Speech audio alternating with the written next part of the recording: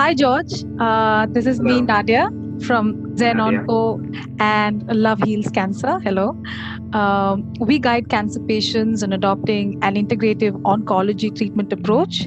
We help them find the right balance between mainstream treatment and complementary treatment approaches. We help patients with our team of oncologists, lab experts, nutritionists, and other healthcare professionals in getting the best treatment outcome for our patients, right? So we also help in connecting patients with other cancer warriors and caregivers like yourself here today.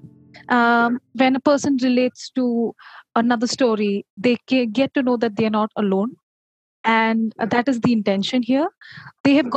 We've all gone through different journeys and different stories of people. And a lot of us have had queries regarding this, right? Yes. So, what we're trying to do is set up a platform where people's queries are answered, and in that way, the inspiration is reached out to everybody, right? Sure. Yeah. Yeah.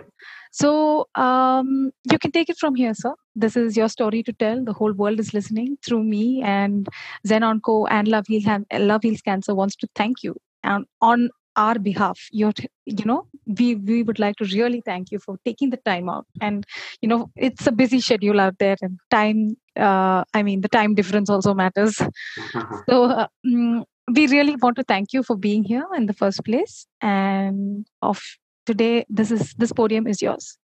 Thank you. Thank you. I'm glad to be part of this, and I wish something like this was available when I was going through my personal journey. And this was the issue was for my dad, Mr. Chirail Worky Francis. He was 69 years old when the prognosis was made, and it was squamous cell carcinoma. That's the cancer name.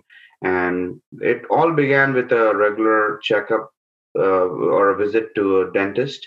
He had a swollen gum, and he just wanted to check it out. And the dentist, on the first visit, they looked at it and they said, "Oh, okay, this seems to be a problem with the tooth," which they promptly removed.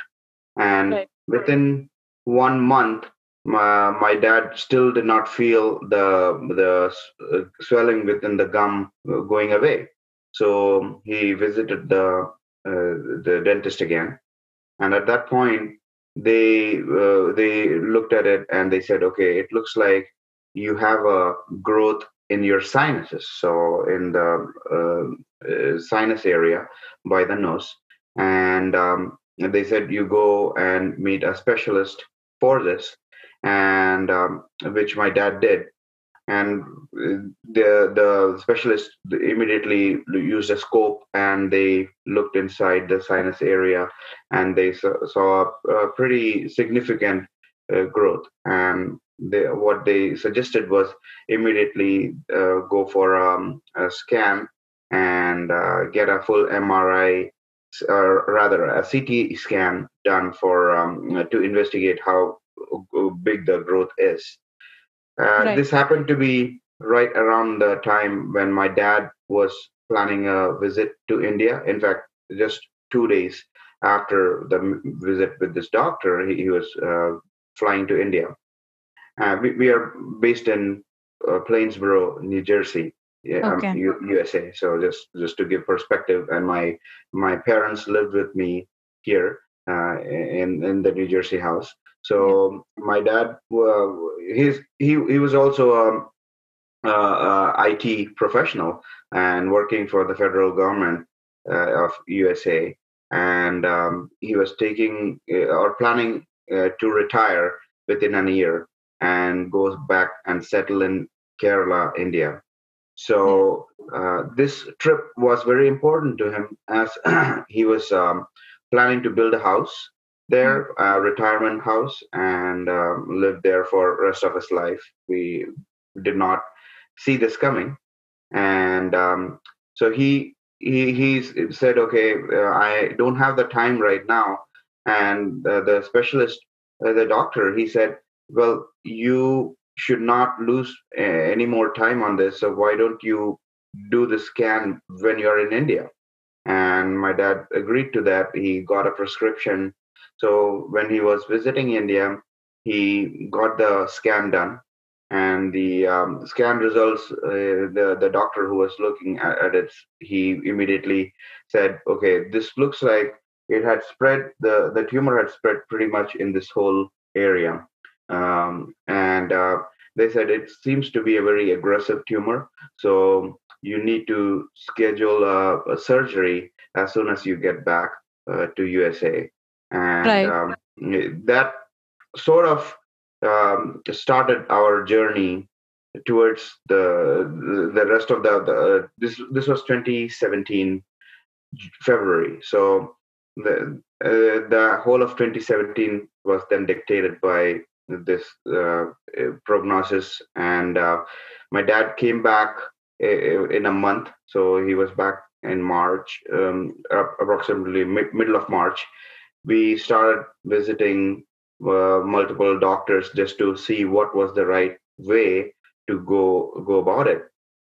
And the it was pretty clear that he needed a surgery to remove this because it was pressing on his nerves, and he was losing sensation in his upper lip area. Right. Right. So and scheduling a surgery takes time, especially this type of complex surgery.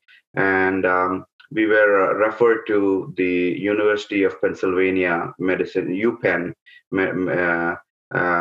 and so they call it Penn Medicine. That's the facility name, and it's a very famous university in Philadelphia, Mm. and medical school as well. So we got a, time appointment with a specialist there who looked at my dad's results, and they scheduled some tests on there, and it.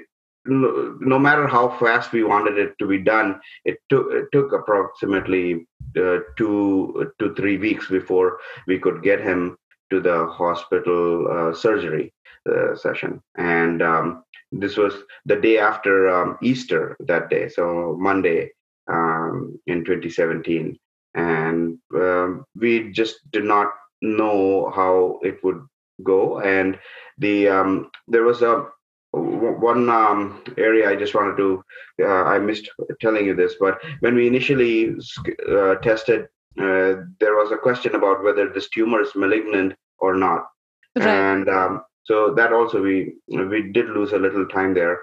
The first time it was tested, it came as non-malignant, so Hmm. which means that there's no cancer, and we were very elated and happy with that. But the doctor was not convinced. He suspected that this was malignant just because of the way it was growing, and he did another test, and unfortunately, that came out positive and malignant. So that's how the surgery had to be scheduled pretty quickly. And so on all this happened within, so 2 to 3 months.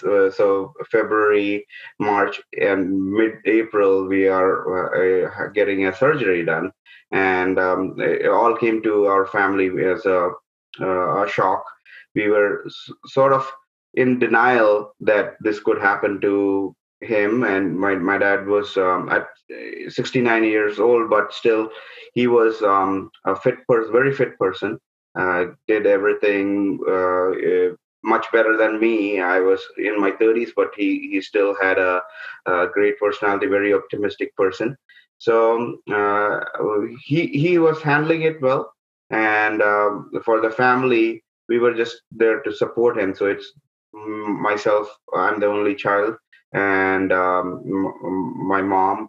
We were the primary caregivers uh, Yes. for him through this process. And my rest of my family, so my wife and my two kids at that time, they Right. so their kids were young, so they didn't really know what was happening. But yeah, when this was our core family living with him, taking care of him. And so the surgery, it was 13 hours long. and it was a very complex surgery because of the face area Yes, is yes, yes. full of nerves, and they had to be very careful.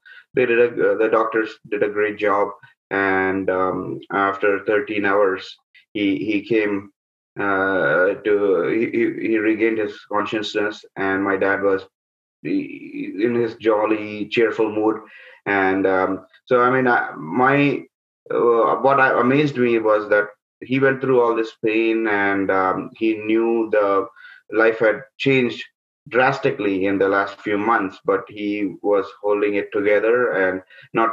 I still don't know if it was for us to see or for himself to experience that and keep himself going strong. But regardless, that approach and his attitude really helped not himself but also his caregivers as we went through this.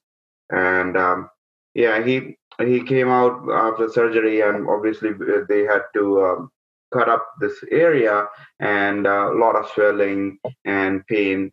But he handled it well, and within a week he was discharged. We brought him home, and uh, that's when the challenge began. So the diagnosis was that if this comes back, Right. the tumor comes back, The uh, recurrence. then yes, then it can be a concern, or else it can be managed. That's what the initial outcome of this analysis was. And what happened was, within a month it came back. So the issue was, he was having already, because of all the surgery, he lost all sensation in his mouth. He couldn't chew from this side, So the and left side, right? left side, yeah. And uh, so that 1 month before we went back to the doctor, it was a journey in itself just to recover from the surgery. And so he was initially only getting fluids, Hmm. and they were not even allowing him to swallow anything because of the whole muscle there needed to recover. And Right.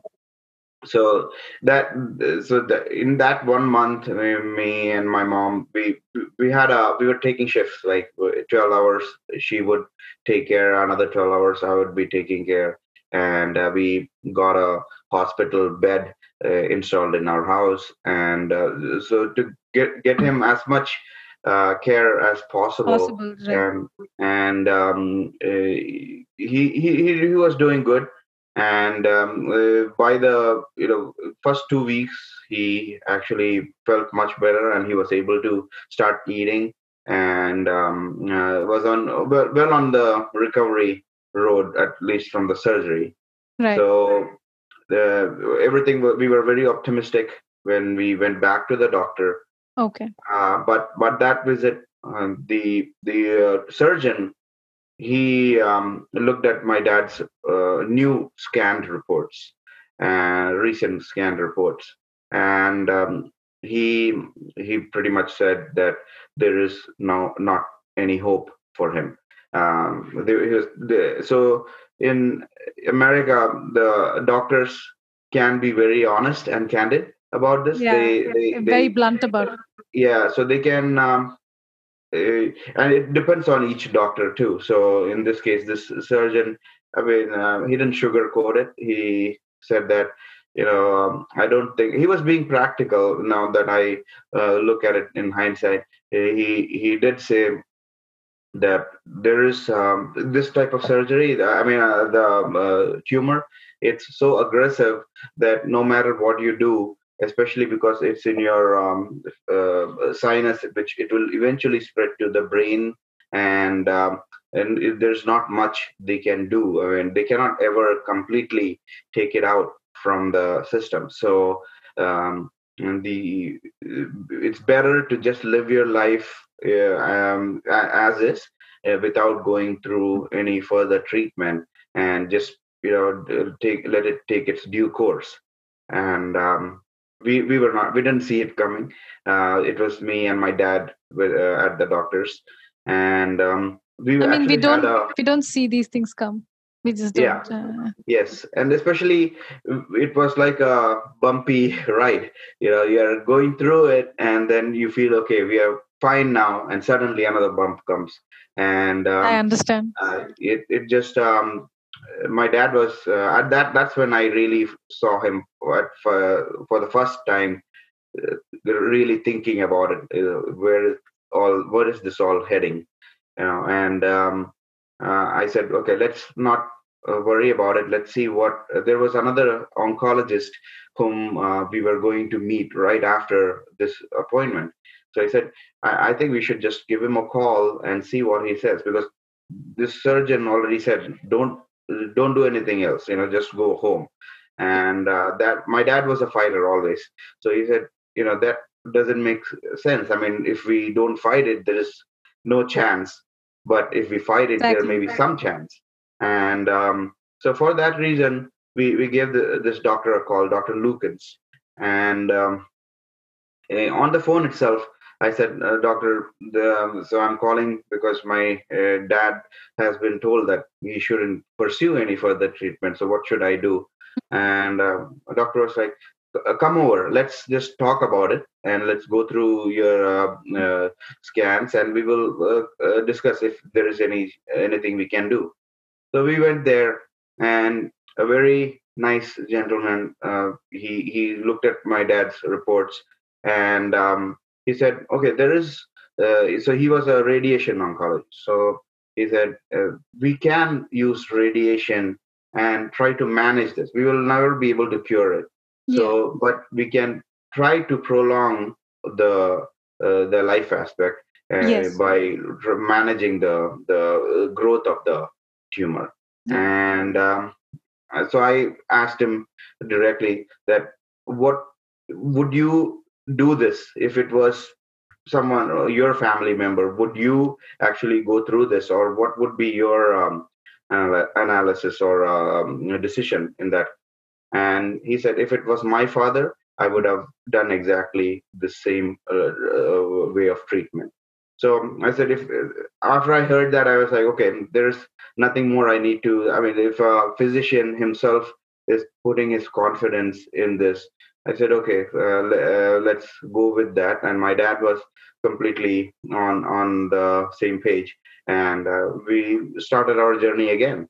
And that was for another 2 months. They said, okay, so where he went through probably 40 or so treatments, the Hmm. radiation treatment.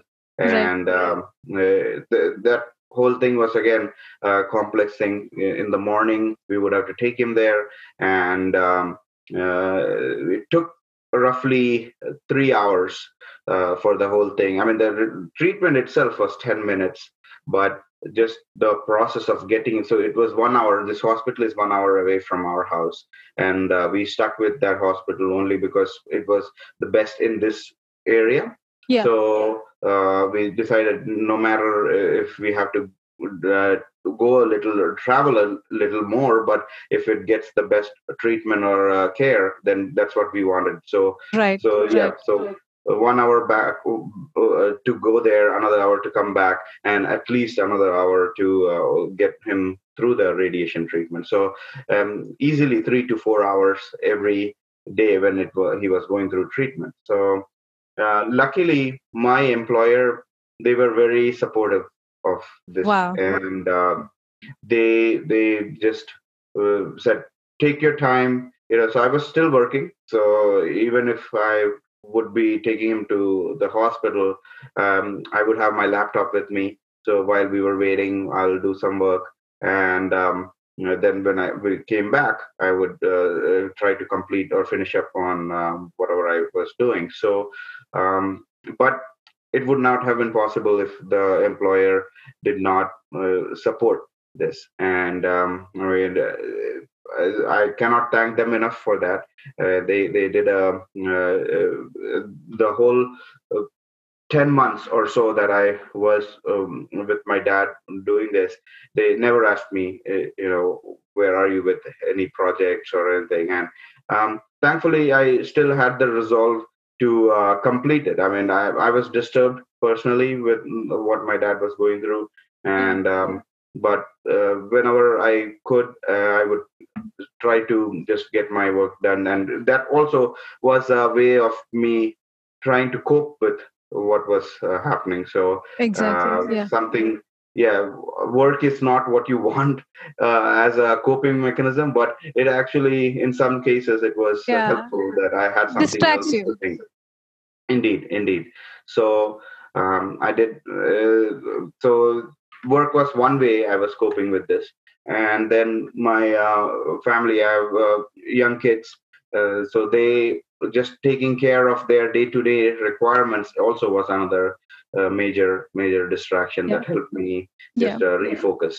And so yeah, so we went through the radiation treatment for a month and a half, and they said, okay, so come back in a month.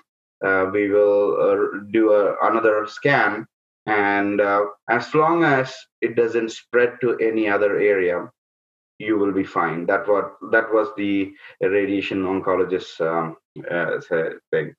So we did another scan. This was probably in July, and we went back to the doctor, and that was again another bump in our Yeah. journey. They found a new cancer spot in his spine. Mm. So we were like, okay, so this has spread, and the doctor said, as long as the spread, we'll have to see. Every month will be we will have to understand. If wherever they're seeing the spread, they're going to treat. But Yeah. they did tell me that this is very aggressive. They've not seen that type of cancer. He was when they initially did the biopsy. They said this is a third stage Mm-hmm. cancer, but the way it was going, he said that there's it's easily at the fourth stage. There's Right. nothing they can really do, and so we at that point we had to make a decision like, do we continue with the radiation? Is there anything more that can be done? Right. And at that point we started considering chemotherapy. Okay. So so in chemo, so we met with a doctor called Dr. Hartner, and he was another straightforward guy.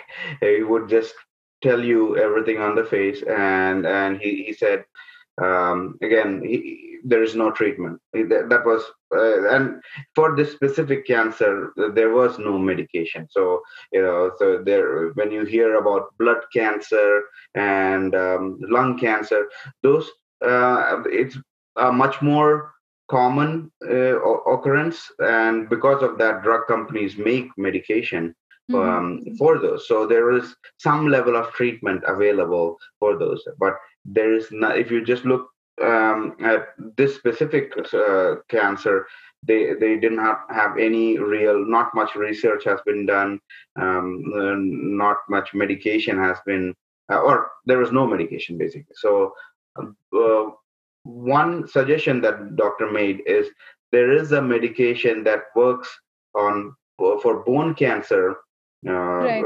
and that, because it was spreading to his spine, and they said, okay, we could try to use that and see if that would help.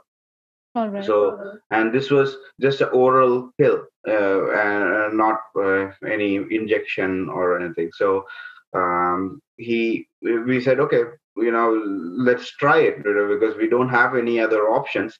And my dad was, okay, we need to keep trying, and we cannot just sit at home and wait for this. So he said, okay, let's go through that. So that took us to a different direction. I mean, we're still doing our radiation to his spine, and but this whole thing we had to meet um, food. I forget the term, but she was so one dietitian. We met a dietitian just to understand what type of food intake he could have, because there are side effects with the consumption of such a medicine.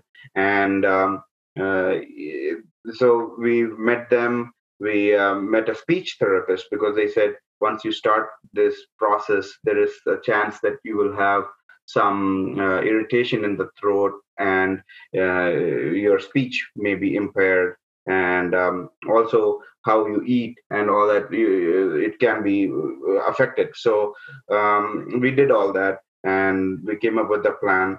It was tough for him because that medication, when he started consuming it, it just wouldn't stay in his system. He would start throwing up, and even he lost interest or appetite in none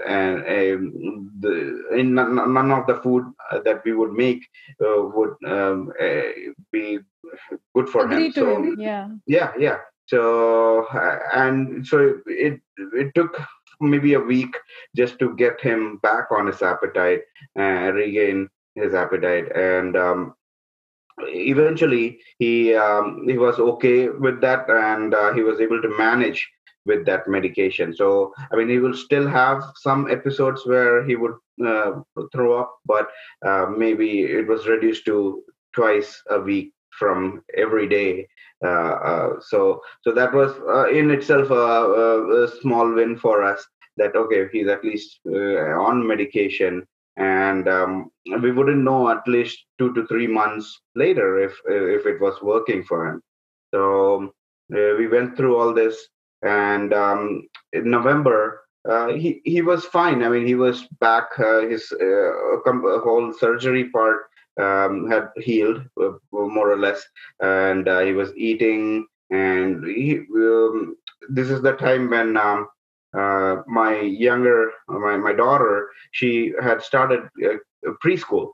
So we were Okay. trying to this was a unique situation because it was not part of our school district, and so there was no bus transportation available. So Oh. my dad said, hey, I will go drop her and pick her up. It's only 2.5 hours the school time, so I'll drop her around 8:30 and pick her around 11:45.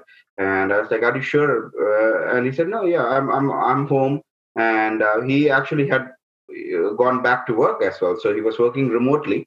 That's uh, amazing. Oh my. yeah, so he had taken 6 months time off during this surgery and all.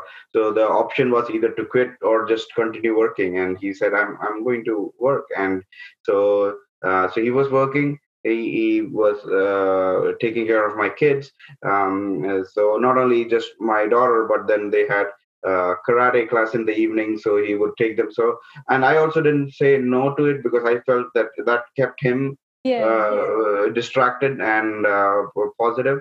So so he was doing all that November through November, even into the beginning of December. And at that time, one thing we noticed was he was losing weight, so and which was worrying us. Then we thought it was probably the medication and Hmm. side effects of the medication.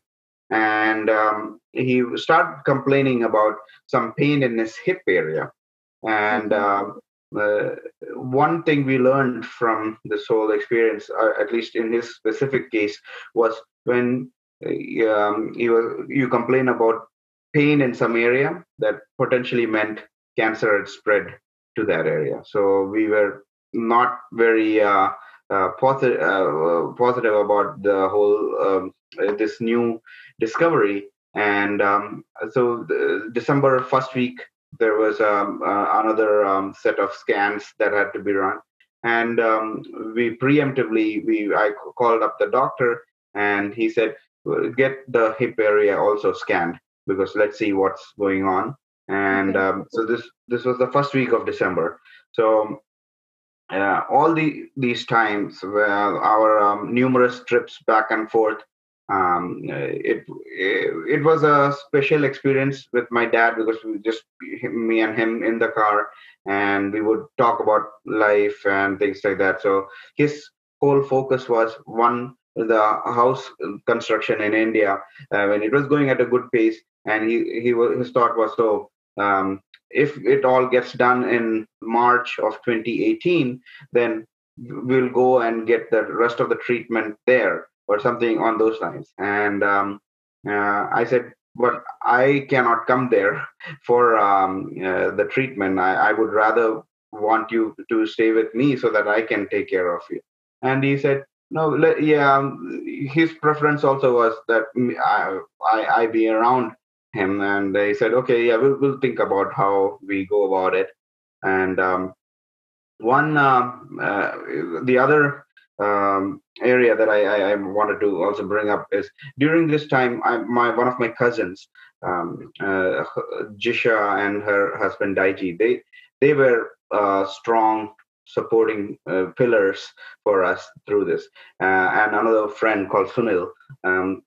So all these three people, individuals, they took turns occasionally to take my dad to the hospital, and just staying there. If there he had to stay for a couple of days in the hospital, then at night sometimes it would be Sunil or Daiji, or myself. I mean, depending on because it it came to a point where it became so redundant every day. It was this is all you did. Yeah, so they saw that it was getting to me, because I was getting really Affecting you as well, yes. yeah, yeah. So they and because of that, I think I was able to continue the journey, and so some breaks in between really helped me through that process. Same thing with my Right. mom. I said, well, we never took her to the hospital for this. I said, Mm-hmm. don't worry about that. You stay home, and if it at all comes to it, then I am there, so you don't have to worry about anything in terms of care for him at hospital. So that way we were blessed to have some friends and family who were close to my dad through this process. I mean, my dad was not too comfortable to have many more people come and help, and he was like, okay, because it's all very personal. And so we did have a lot more friends and neighbors who were helping us in other ways, just getting the groceries done or things like that, because I was away. I just by the time I would come back home, it would be too late. So in other ways, a lot of people contributed to this journey. So December first week, we just spoke. We went to a new location for the scans to be done, and there was a beautiful farm next to it, and it was full of Christmas lights and things like that. So there's a fair. Christmas fair in that area on the weekends. So I said, okay, Dad, next week let's come back here, and I did not know that it was so close to our house. So let's we'll go through that. And he said, yeah, let's do that. So everything upbeat. We were looking forward to that. And just that weekend, um, uh, my dad, he was just helping my son get some printing paper from his room. He went, Right. and I heard a loud sound from my bedroom. I ran to his bedroom to check on him, and I saw him. He was on the floor, and he said, "I don't know what happened. I just fell, and I had to help him up. But when we helped him up, he had extreme pain in his hip area, and he said something's really wrong. I don't know what's going on." We had the emergency people come in. We took him to the hospital, and it was the worst fear that we had.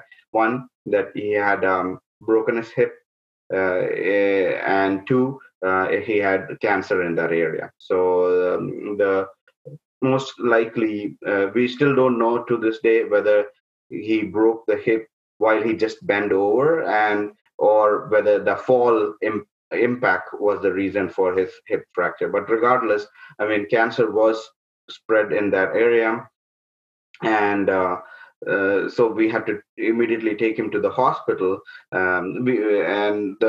Because this was an emergency, we took him to a very close by hospital just to get it looked at. And the doctors there said, okay, because it is a complex case, it's better recommended to take him to the original hospital where he was undergoing treatment. Right. So we had to schedule another transition from this hospital to the Penn Medicine hospital, and all this really shook me up, and I just couldn't handle it. In when we were, he was being taken in the ambulance. I was in the my car alone going there, and just couldn't hold myself. I was pretty much in tears all the way there. I called my wife. I was like, "This is not good." The whole thing. I just felt like all the months that we had been with him, I felt that this is not going in the right direction.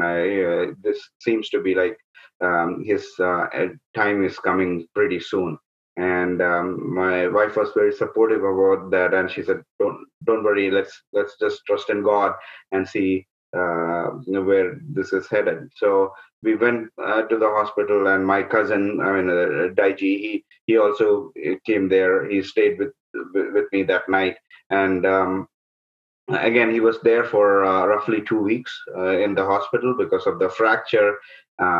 The doctor said, we don't have time to lose, so let's get him radiation while he was in the hospital itself rather than coming back home and doing it. So we started treating it. So I mean, it was just a very crazy schedule with him already in pain, but we had to schedule someone to take him to this radiation room, and all this just took a lot of coordination. And his pain, it was pretty intense, but he handled it very well. He said the only thing is what I cannot bear is just when people move him from one bed to the stretcher. He said just so I was always there when that was taking place, and just reminding the people, because the staff who would come to do this, they were not always aware that he had a fracture. They were there to just get him for a scan.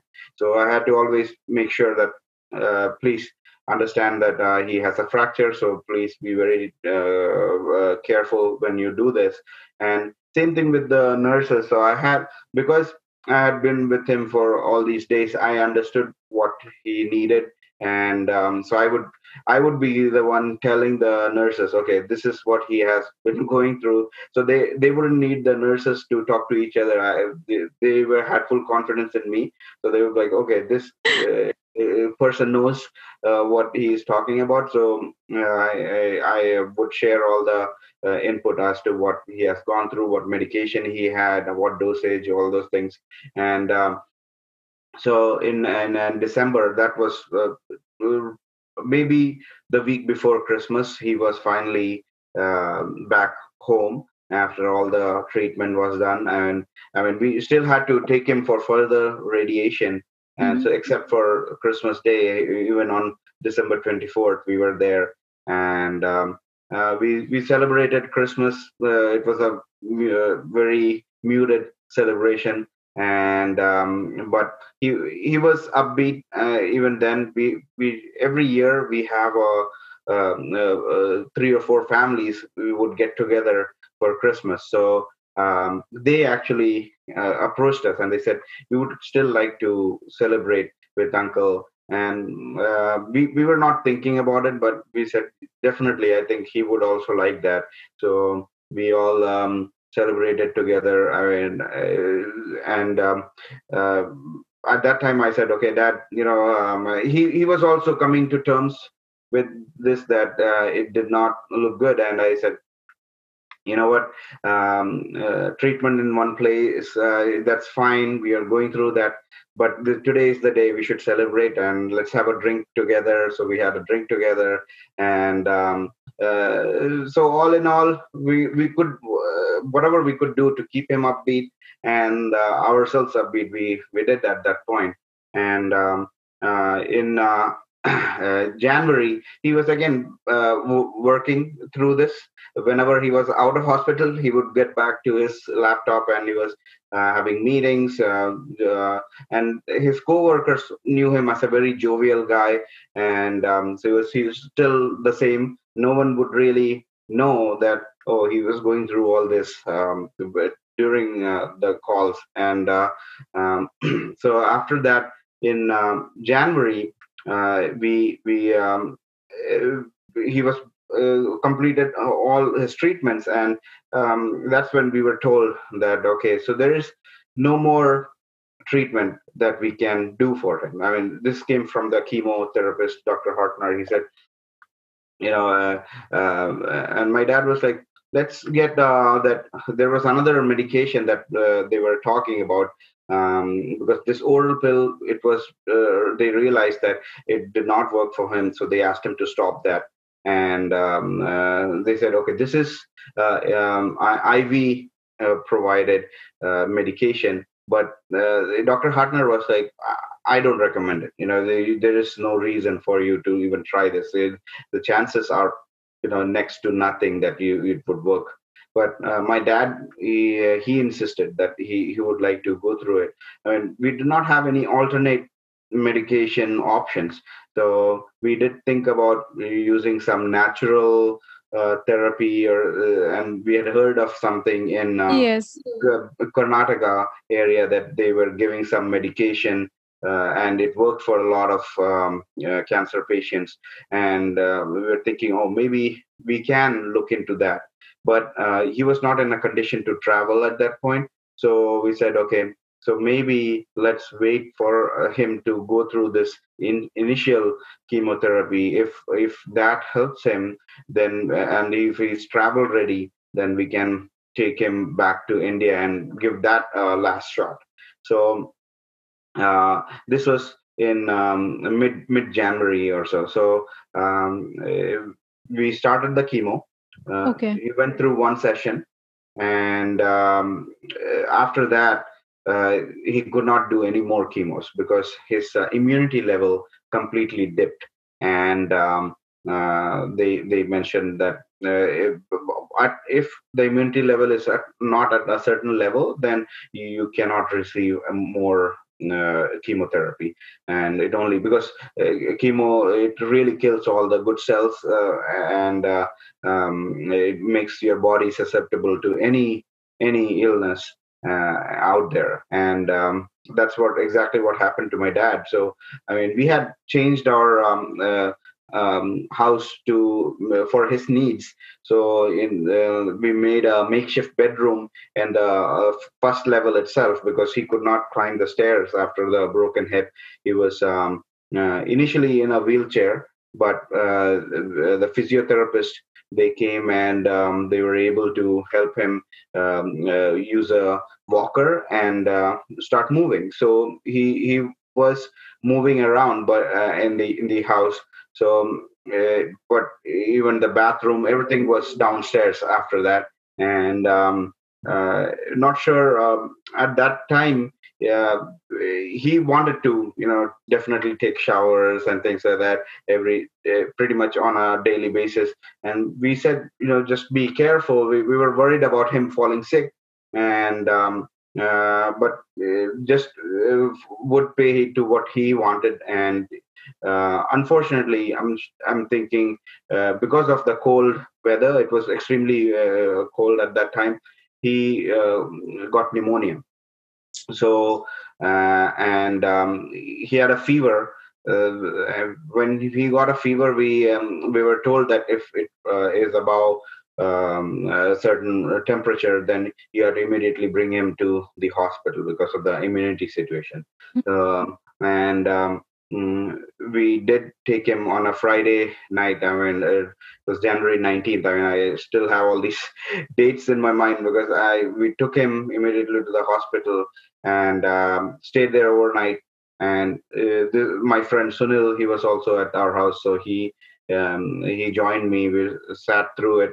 By Saturday morning, his temperature was under control, and they said, okay, he needs to stay here for some days just because of his pneumonia. We need to take care of that.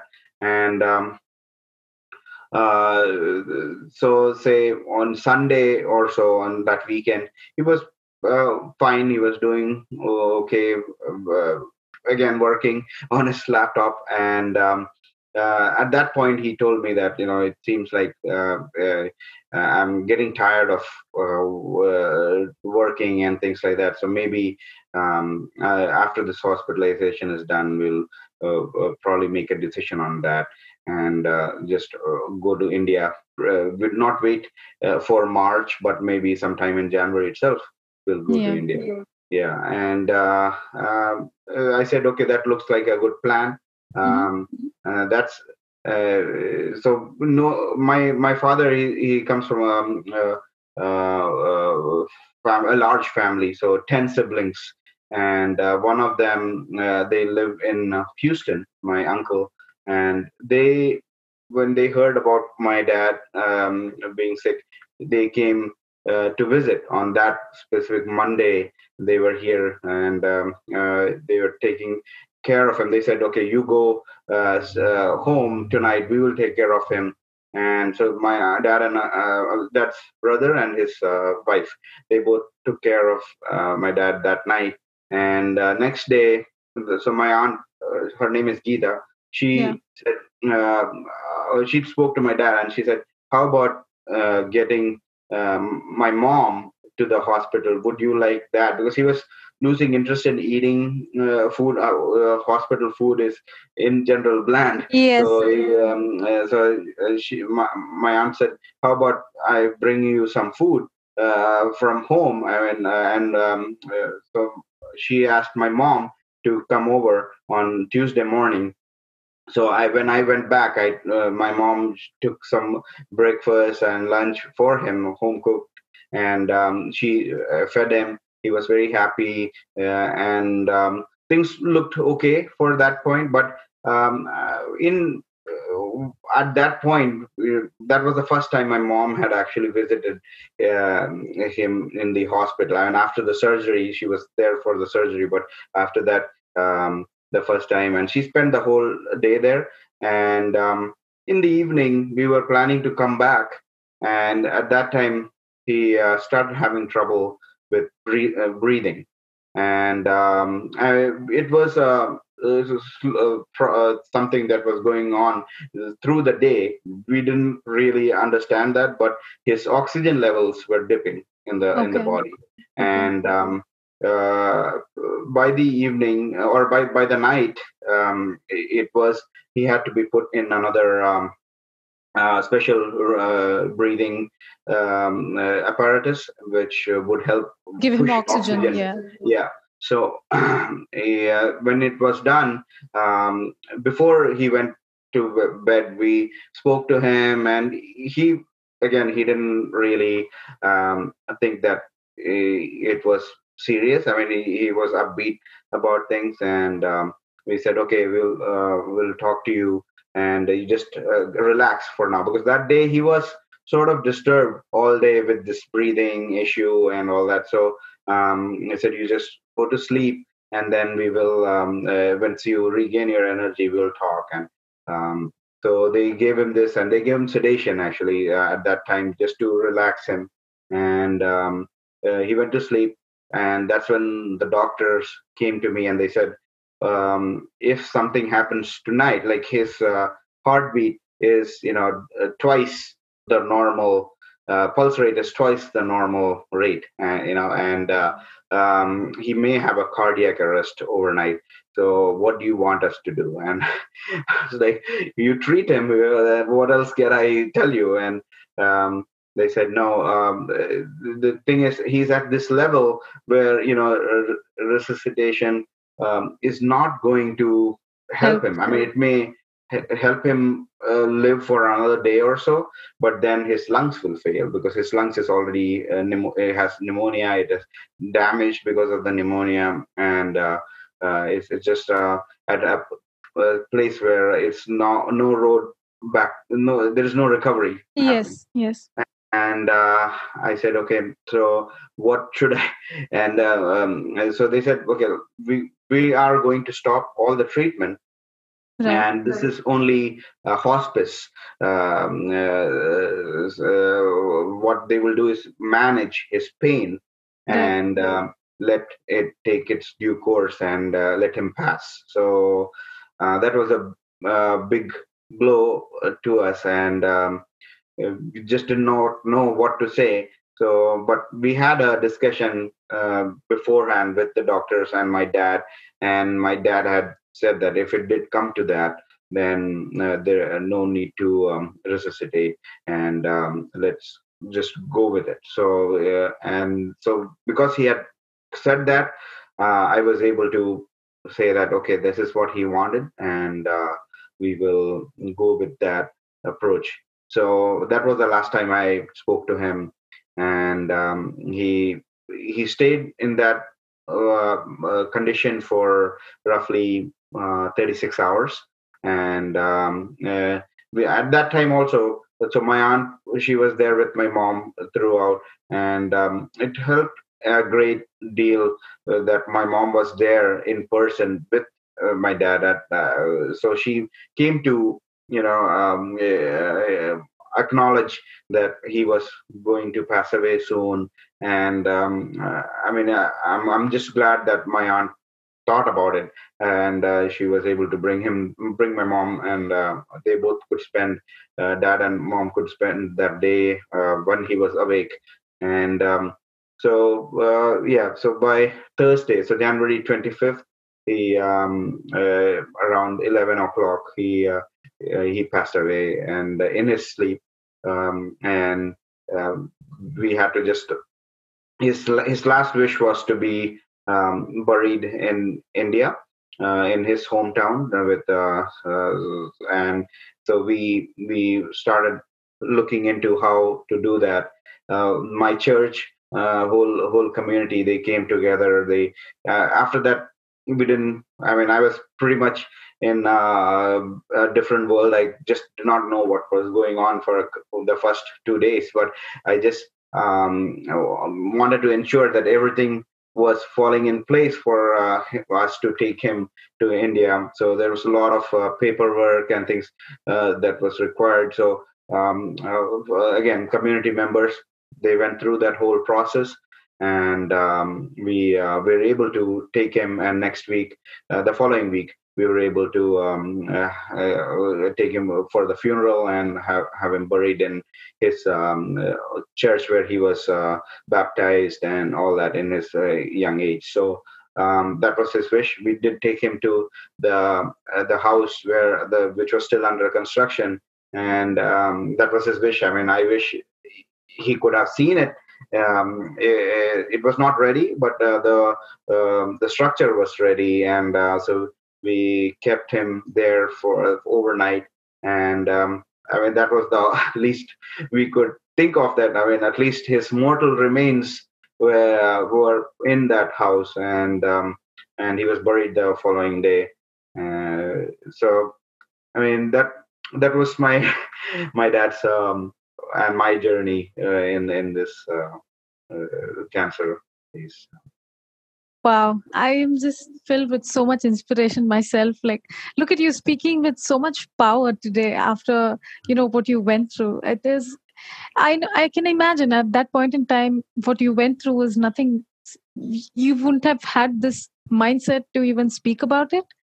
But where you are right now, you're speaking with so much power, with so much understanding, and in hindsight, you actually went through the whole journey as you said it to me, step by step.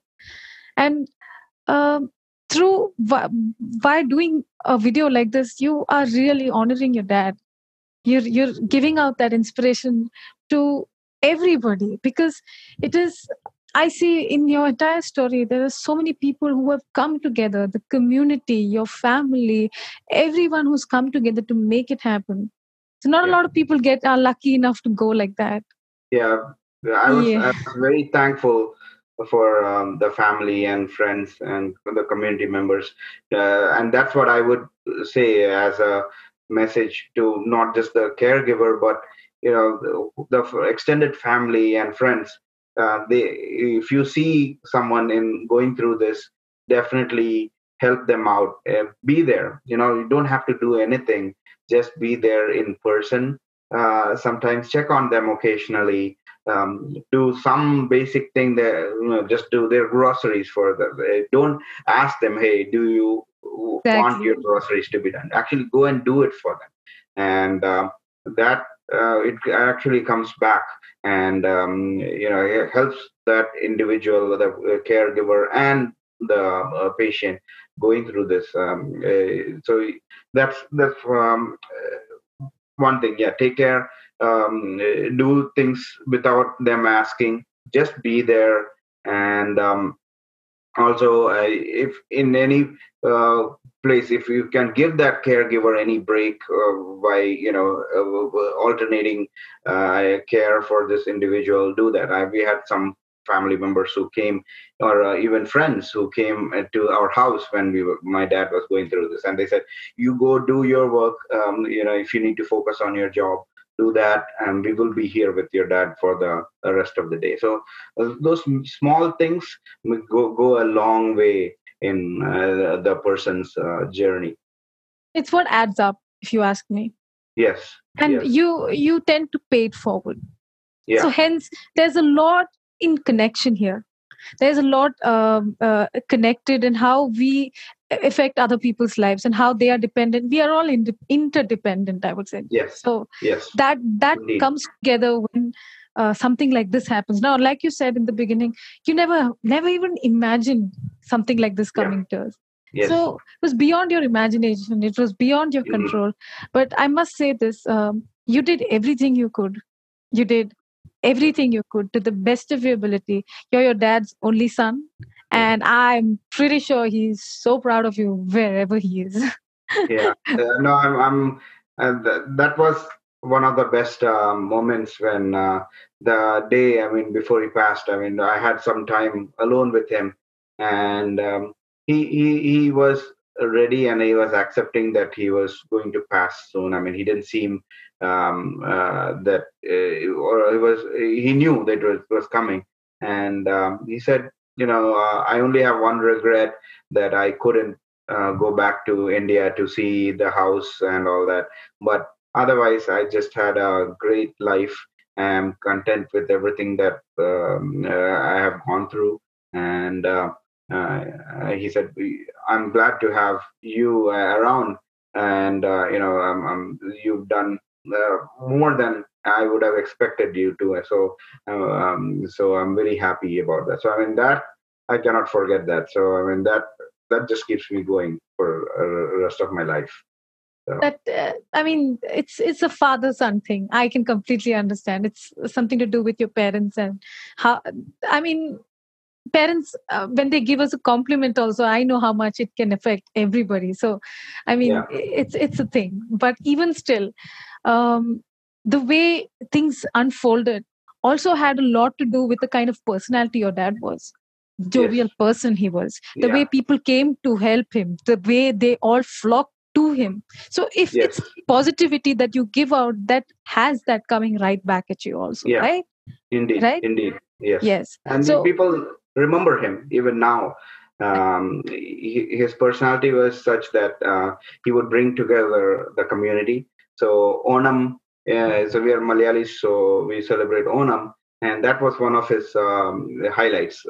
So he would organize Onams in such a way that there would be groups of people serving food, everything in a very meticulous and orderly fashion. yeah. And people remembered him for that. Even like this past Onam, I got many people coming back and saying, "Oh, we remember Francis uncle. We miss him during the Onam functions," and they are actually doing the things the way he had scheduled and planned it. So they continue doing that. And there's in Richmond, he spent some time in Richmond, Virginia, for 12 years of his time here, and they are still organized like 300 plus people Onam function, and they always remember us in those things. So it's Amazing, amazing. yeah. So have I don't think I said this. I'm Malayali too. Oh, oh, So I completely understand when you tell me about Onam. I completely yeah, understand when you tell me about a big family and coming back home. And home yeah, is home. So I didn't say this in the beginning because I thought it should, I should say it yeah. later on. But Okay, no, glad to hear that. I thought you're probably Tamil or no, I'm Malayali. yeah. Okay, okay, okay. I'm Malayali Catholic also. So Oh, great. Okay, okay, okay. completely understand. Not an issue. So Okay. yeah, and more importantly, it is uh you the way you've explained your dad's life. I completely it is like I watched a movie. So the way you've given your message out to everybody out there who's maybe a caregiver or a patient out there, who's watching this, who's listening to this, what are your words of wisdom there? What are your words from this entire experience? It has been ups and downs for you, Yeah, complete roller coaster rides, times where you did not know what to do, times where you couldn't get a hold of how am I going to go through this, times where you doubted yourself, am I doing enough? I yeah. mean, there are so many emotions that you went through. Yes, So for someone who, and yet you were blessed in a lot of other ways, where people came in, people showed up, and they were there, and you had someone like your mother who was yes, very strong, who yeah. stood by you in all the Indeed, caretaking part of it. yes. So to someone who does not have all that, what do you have to say? My thought is that caregiver, whether it's a caregiver or the individual who is going through this, never lose hope. And even if I mean it's not headed in a right direction. I just hope it doesn't come to that. But um, as even my dad, I just have that example because he's the one who went through this. He was positive and optimistic about this till the last day when he went to sleep. He said, "I will talk to you when I wake up." I mean, he was that positive. I mean, he knew it was coming. The doctor had bluntly told him that you probably have 2 months to live, or initially they said 6 months, but every time we met them, they would give us a lower number, and very drastic. Like just in within 2 weeks' time, it came down from 6 months to 2 months, and but I only once did I see him cry a little. I mean and that too. I mean. It was because there's someone else in our family was going through some trouble, and he was trying to help them, and that was not enough at that point. So I mean that was the reason he was in tears. But I so that's the only time through that whole 9 to 10 months time, that even after the such a intense surgery, he was strong. He came back. He was joking. Like I said, when he regained consciousness, my mom was next to him, and his one eye. I mean, because of the surgery, he couldn't close his eyelid at that time. Yeah, So the tears would keep coming from here because eye So keeps watering. yes. So my mother, she used. A handkerchief to just wipe his tear, and so he couldn't speak. So he wrote on a piece of paper and said, "Oh, this is Mary Magdalene wiping Jesus' tears." So everyone who was standing, looking at this man who went through 13-hour surgery, mouth swollen, cannot speak, and he's joking in that. So I mean, my message is, I mean, for any individual who's going through this, I mean, it's the toughest thing for them in their life. But just from seeing my dad, I think it helps not only that individual cope with this journey, and but also people around this individual who are going to be the mainstay or the pillars of support through this journey. It encourages them also to keep going. Optimism and positivity, keep that. And to the caretakers, I would say same thing. Just it would be tough. Don't show your as weak part to the individual who's suffering, because you have to always remember he is the person suffering, and you are just the part who can help. So don't be the part that weakens his resolve or his or her resolve. So yeah, I would be in tears, but I would do it completely away from him. And you need to cry sometimes. Yes. I To mean, yeah, caregivers need that kind of counseling. You Yes. need to let it out. Oh, yes. It's something that gets sidelined a lot because Yeah. everybody's concentrating only on the patient, the one who's Yeah. going through it. Yeah. Nobody bothers about the mental state of the caregiver. And that is Yes. something why we are trying to do more interviews with you. Yeah. So people know that, okay, it's okay to go through such a Yes. thing. It's okay. Exactly. Yeah. I mean, my mother is a good example of that, because she was so strong through this. But I told her, I couldn't give her the full facts at that time. Mm. And even though I knew that my dad was not doing well, I kept it away from her. I just gave her hints that, okay, it's not uh, that good, but we still have hope. So I kept it that way so that she could handle. Because I knew if I would have said been as blunt as that doctor, then she would have just shattered at she. And despite all that, within those 10 months, it seemed like she had aged 10 years. Just the stress on the individual. So I mean, I tried to make her also vent all this, but she's very strong in these kind of things. She would not, you know Yeah, I cry. understand.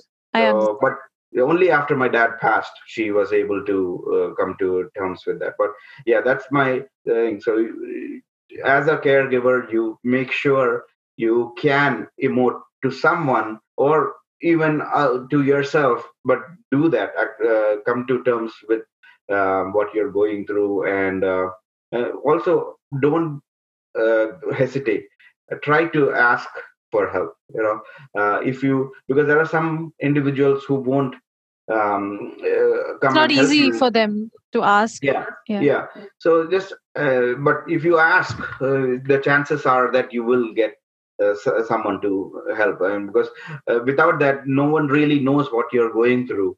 And those other individuals may not have seen. So like, I know now that if someone is going through this, I should offer this to them. But others may not have gone through this in their life, so they wouldn't know that. So yeah, definitely ask for help. And hopefully you would get that support from others at that point.